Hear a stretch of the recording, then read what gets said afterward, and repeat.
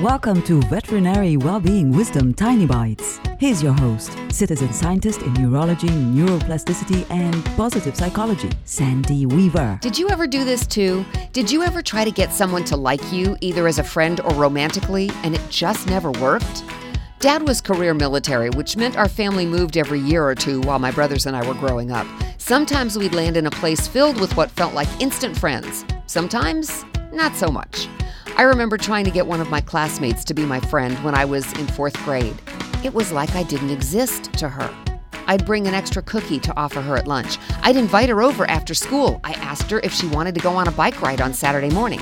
Nope, nothing, nada.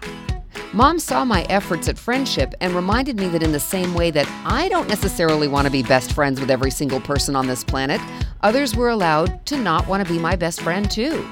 So the next time you find yourself trying to get someone to understand you or like you or even love you, remember Mom's wisdom. People are allowed to have their own feelings, and there's not a lot you can do about it. Move along. Nothing to see here. Want more tiny bites of veterinary well-being wisdom? Subscribe to the podcast and share it with your friends. And there's lots more at centerforworkplacehappiness.com. Here's to your well-being, one tiny bite at a time.